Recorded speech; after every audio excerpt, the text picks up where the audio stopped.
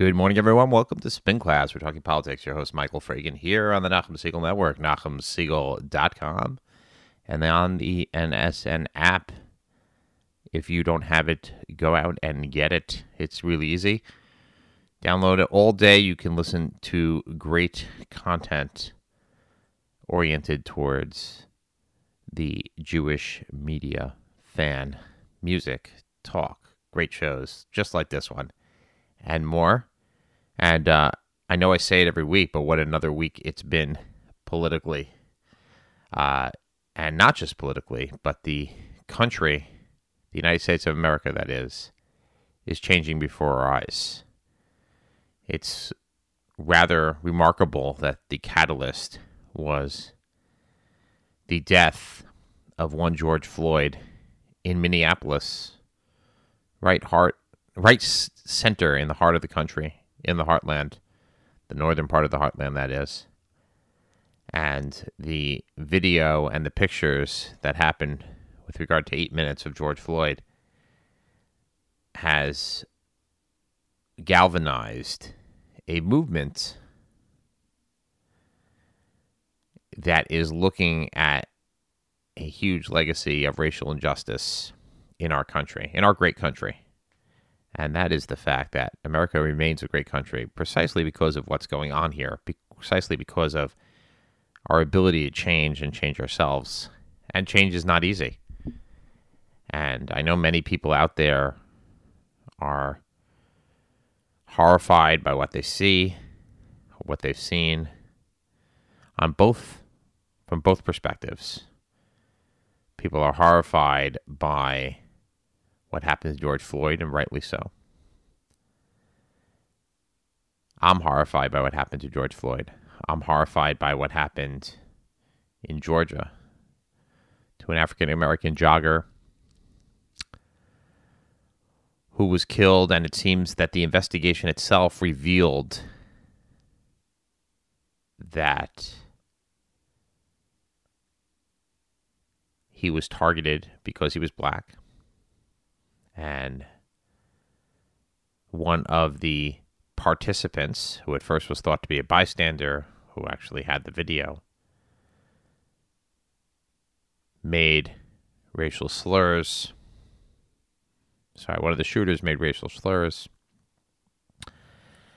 And then they concocted this alibi that they thought he was a robber, and the police basically did nothing. The local police basically did nothing until outside law enforcement took a look at the case and took it over, and it actually took a New York Times article to go ahead and galvanize the state of Georgia around that.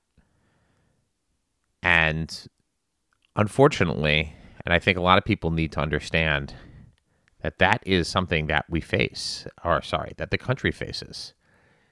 The idea that you cannot get justice if you are black, if you are African American, and you are victimized somehow by lawlessness yourself. And that's a legacy of slavery. That's a legacy of hundreds of years of racism in many parts of the country. And don't think that any of us, myself included, are immune from that. And it shouldn't be. We should never have a situation where anyone is treated differently in the eyes of the law because they are black, because they're Latino, because they are white, because they're Jewish, because they're Hasidic, because they're Asian. That's what we should all be fighting for. That's what we should all be working towards, that kind of society. And you might say, well, let's just make everything colorblind. That really should be enough, and let's not, go overboard. The bottom line, and let's just confront history in a true way, is that the symbols of racism and the symbols of slavery and the legacy of slavery and the legacy of segregation and the legacy of redlining and not allowing African Americans into certain neighborhoods, not allowing them into certain schools, into certain, the same way Jews were also excluded for many years in this country. And I say this, and I consider myself to be a conservative Republican, and I long have felt that this is a blind spot for our party. For my party, our party. The blind spot for my party is the exploitation, in many cases, over the last couple decades of white resentment towards minorities. And it's not just about immigration. It's something that we need to confront, we need to think about. And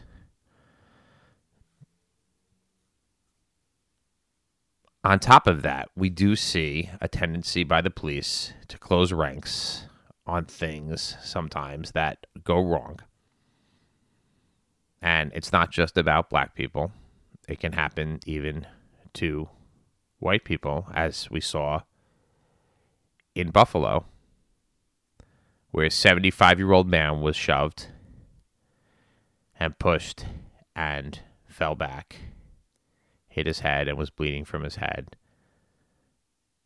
And the police officers who shoved him initially said that he tripped, except, once again, there was video. And there was video in Georgia, and there was video of George Floyd, just graphic. Incredibly jarring video. And what can you say? What can you say to that? Unfortunately, as happened in Buffalo, there are always mitigating circumstances. There are always things that go on. The procedure of the police was clearly to walk past him and then have somebody behind him who was a trained medic to go ahead and confront, because you don't break the line. But the video looked incredibly bad for the Buffalo Police Department. And then they suspended the 2 officers who shoved this man.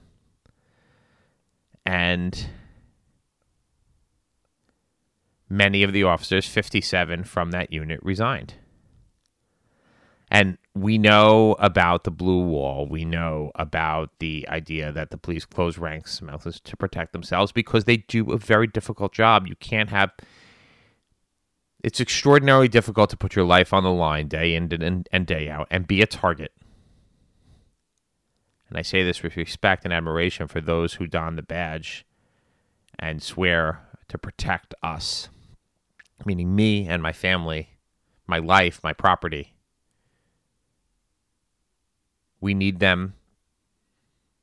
We respect them. But no one is above the law. No one should be without accountability for their actions. And that goes for the rioters and the looters and everyone in between. No one should be unaccountable. No politician should be unaccountable.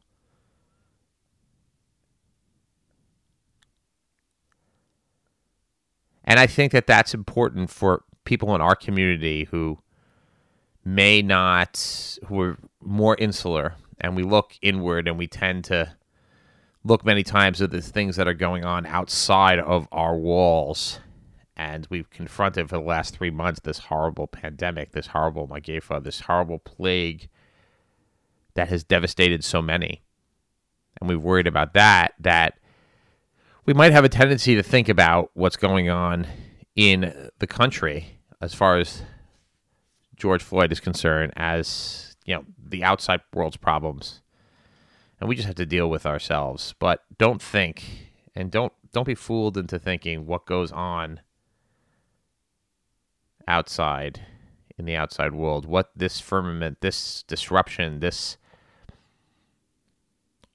potential realignment is not going to affect us. And we need to feel sympathy and the pain of people in outside of our community who are looking just simply for justice, the same way we are meaning the Orthodox and the Jewish community, are looking for justice many times when we feel that we've been wronged.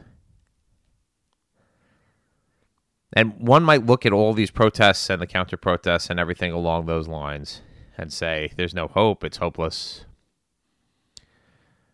Where does this go? Where does this movement go? And so let's make a couple, I guess, political points. Number one is, I believe, and I'm going to quote my former boss, Governor George Pataki, who made a wonderful, I think it's totally appropriate tweet. People think America is bitterly divided. Ask yourself how many Americans think what happened to George Floyd is acceptable. Almost none. How many think rioting and assaulting police is okay? Almost none. This is a good country with good people. Stand together, reject the extremes. I can't think of a statement more concise and more on the money right now, because that's where most of the country is. And people ask, they say, well, there are the Black Lives Matter activists out there. Don't stand with them because if they carry a Black Lives Matter sign, because Black Lives Matter is anti-Israel. And don't do this because they're anti-this. And you don't have to agree with everybody 100% of their agenda just to say, you know what, you have a point. And can we find common ground somewhere? As Ed Koch would say, if you agree with me 100% of the time, you're insane. I think I'm paraphrasing that. But I think what's important here that we understand is that we don't need to be extreme when we approach this issue. We just don't. And I think the point, and we talked about Jim Mattis last week, his letter was that the president has often, and I think that this is a problem, and once again, I say this as a Republican who supports the president, who supports the Republican Party. Sorry, it's my show. I can be partisan. But at the same time, I don't think anybody's immune from criticism. I don't think I won't follow blindly. And I'm going to point out some of the problems I think the president has created for himself here. The president tries to stoke division, when in this case he should be going for unity, and he's just not doing it. He's not making the speeches. He's not going, as I said last week, he should have gone to St. Paul's Church and he should have prayed. He should have said, open the Bible and read a passage. Somebody could have pointed something out for him to do it. Instead, it was just totally purposelessness. The show of force itself was a device. Now, I'm sure there are people out there who are cheering it. But you see a certain amount of disconnect here, even amongst the president and certain of his base voters, right? We have a call right now of re-examining our country, meaning the United States of America's honoring of Confederate generals. Now, we have to talk about history. You have to know history in order to confront history and learn from history. You can't just whitewash and say the Confederacy didn't exist, that the Civil War didn't exist. It didn't happen because it's unpleasant. We don't say that. We try and learn from them. The same way we want people to learn from the Holocaust. We know that it happened. But these are soldiers who are generals, in many cases, who committed treason against the United States of America, who chose to take up arms and fight to destroy, to beat the United States of America. And in many cases, they're a symbol of a past that would have kept black people enslaved, possibly forever. And should not be a surprise to anybody that the Confederate battle flag is a symbol of race, of racial divide, of hatred. It's not something that represents all Americans. It's something that represents those who supported rebellion against the United States of America. And the idea that we should continue to celebrate Confederate generals, again, who committed treason. We don't go ahead and name an army base after Benedict Arnold, who committed treason in the Revolutionary War. So there's this idea that we should go ahead and rename some of these army bases and take down some of the statues, possibly all of them. I don't know. I'm not to rewrite history, but to acknowledge the faults of history. And I don't love personally where this whole movement is going, because I think there's a lot of mob mentality going on. I'll get to that in a second. But I do think that we have to acknowledge that there should be a conversation. Instead, the president just shut it down, said he's not even going to consider it. But at the same time, you have NASCAR, whose caters to a more to a demographic that has brought Confederate battle flags to events and brought them in cars and waved them. And there is a kind of a symbol of the heritage of the South. And we have to understand that people have that sense of pride, and they're banning Confederate battle flags. And we see at the same time that the president is going one way and is not willing to entertain, and feels that pushing back is so much more important. Fighting is so much more important. He wants his base to see that he's fighting for them, and I get that. But this might not be the time. And unfortunately, right now we see a tremendous erosion of the president's poll numbers. Now, we don't believe polls necessarily, and I cited some of them last week, and maybe they're not right, and maybe they are right. I'm not gonna get into each specific poll, but Gallup, which is generally considered to be, inaccurate, not entirely accurate, let's put it that way. But you see tremendous swing here over as the polling came out after George Floyd, right? At that point, President Trump in the Gallup poll, the same poll, his approval rating had been 49% previously, and this was amidst Corona, down to 39%. His disapproval rating went from 48% to 57%. Okay, and this is a tracking poll from Wednesday. So we see here, it's not just the absolute numbers, it's the swing that you see is quite tremendous. It's the swing in percentage. He went from 49-48, which is basically even, which is one of the best numbers that Trump has had, to 39-57.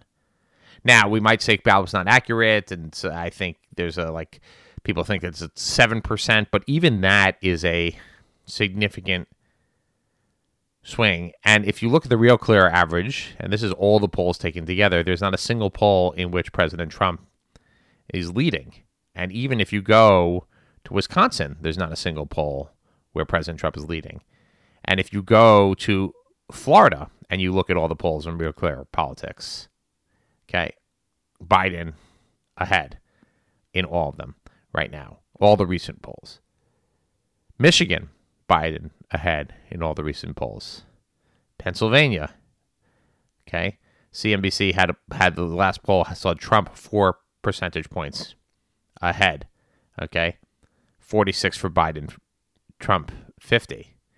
But even the Fox News poll had Trump ahead. Had Biden ahead by 8 points. North Carolina, okay, kind of 50-50 right now. Trump, basically on the average, has a little bit of an edge, but now they pulled the convention from Charlotte. Looks like there's just going to be a meeting of the RNC in Charlotte, and they're going to have the actual more party convention type in Jacksonville. I think a big gamble on the part of the Republican National Committee. North Carolina is a state they really need to win. Arizona, again, Biden ahead in most of the polls. And the Senate race in Arizona, Mark Kelly versus Martha McSally, who is filling the seat of John McCain.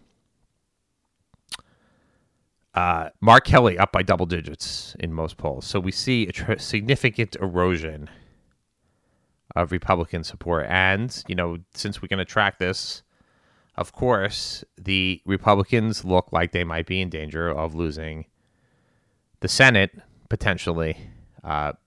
Colorado difficult for Republicans, Maine difficult for Republicans, Arizona now looking difficult for Republicans, North Carolina potentially difficult for Republicans. It's 4 seats. You expect Doug Jones to probably lose in Alabama, and there's some very same. Now the president is going out there, and Mike Pence, and they're going to not swing states, but they're going to some traditionally Republican states. President's going to Texas today. Mentioned Texas, Arizona, North Carolina, Iowa. Some of these states that I think were thought presidentially to be safely in the Republican column. But I think a lot of Americans are turning on the television and looking at the news and are dismayed by what they see. They're dismayed by the fact, and the violence and the looting has really subsided. And we haven't really seen that in days, and that was awful and deplorable and sickening. And now they're seeing peaceful protests all throughout the country, and they're continuing, and it's sustained. And what does the president do?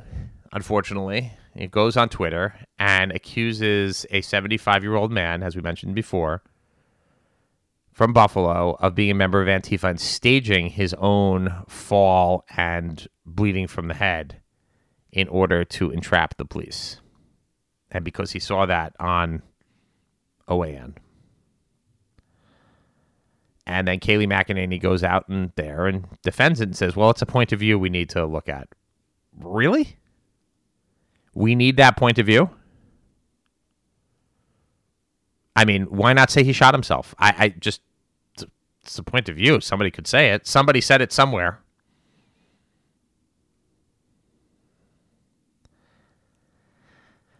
And at the same time, as I mentioned, the president made a statement kind of romanticizing some of the Confederate generals who some of these army bases are named for. Now, I understand that,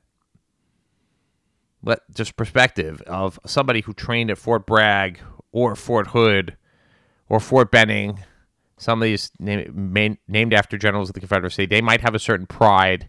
They probably do have pride in these institutions. But on the other hand, if you're a black person, African-American soldier, do you feel that you're there representing and fighting for your country and potentially dying for your country, that your country feels appreciative of you as a person when the man where you're stationed fought to keep you and your ancestors enslaved?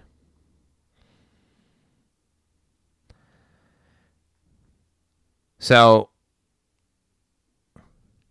I do want to just address for a second, and I know this is going to be, well, I do think it's noteworthy to talk about just where the off-the-deep-end type of coarseness of our politics. And I do want to talk about Sebastian Gorka, because I don't really understand where he comes off essentially defrocking Jim Mattis of being a Marine and spending the whole last week savaging him for criticizing President Trump. Now, number one, in America, you are permitted to criticize, and that's appropriate. Jim Mattis came out and said he thinks that Trump has sowed division. He doesn't think that he's the right man to lead the country, and he's entitled to his opinion, and it's a little bit surprising given his background as general. But Sebastian Gorka is out there saying, I know the Marines. I'm not a Marine myself, but Jim Mattis is not a Marine. Now,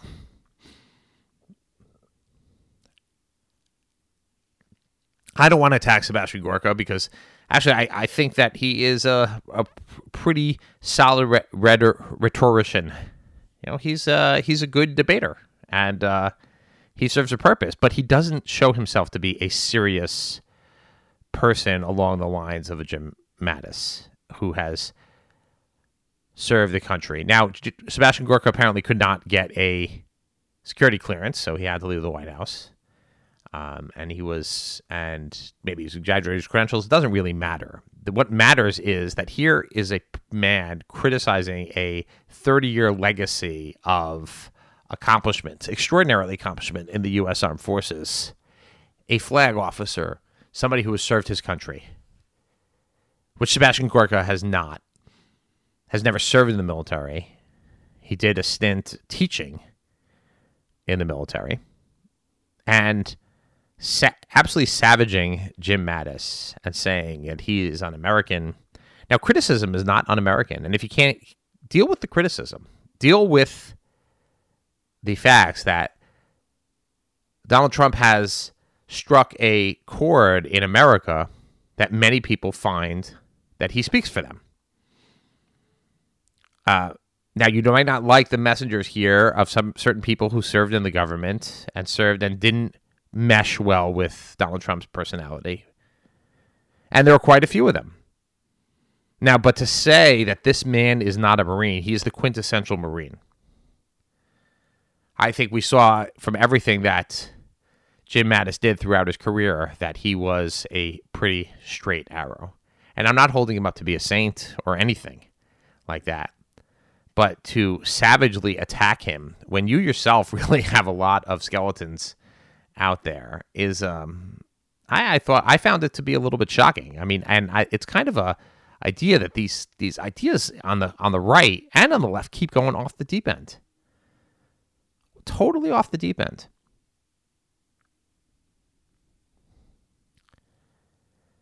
But it also says something about the president. And I've talked about the personnel issues for a couple of years already. That these are issues that he, for some reason, he hires what he says are the best at the time, and these are just according to the president's.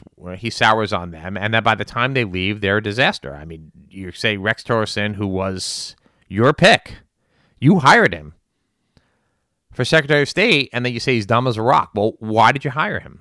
H.R. McMaster. Jim Kelly, Jim Mattis. I mean, should I go? I mean, there's a lot of turnover. Reince Priebus, Anthony Scaramucci. These are all people who were Steve Bannon. And then you get rid of them. And somehow when you get rid of them, they are the worst. So maybe there's something wrong with the hiring process. Now, let's just talk about the mob mentality as we close up here, because I think that's just where things are going. This defund the police. And I think that the Democrats and the progressive wing had an opportunity here to capture the political center. And they just have squandered it with this defund the police. What do you mean defund the police? They get on. You had this councilwoman from, and I think she had a Jewish last name, which is not shocking, in Minnesota, and she gets on, and CNN asks her, well, what do you do if you call the police in the middle of the night if somebody's breaking into your home? And I think her response was, well, that itself is a question about a symbol of privilege. What? I don't have the right as a taxpayer, as a good American, to go ahead and call the police if I want? If I need, not I want. If I need the protection of my life and property, that we're gonna get rid of the police. We gotta wholesale rethink policing. Well, maybe you have to rethink training. Maybe we have to de-escalate violence. Maybe we have to do a whole bunch of things. But the idea of getting rid of law enforcement, like when they say abolish ICE, we should have no border enforcement whatsoever. Let anybody in. These ideas are outlandish. They are nuts. The same way that rioting is off the charts. It's well beyond what's acceptable. And that's why they lose ordinary Americans like me, who are sympathetic to the goals of ending racial equality. But when you go ahead and attack 99% of police officers who you call them racist, many of them are heroes. They don a badge and uniform every day in order to protect us and to protect the people of the United States of America. They deserve respect. They deserve our admiration. and they deserve our support. That's it here on the Nachum Segal Network. Stay tuned for Jew in the City Speaks with Allison Josephs.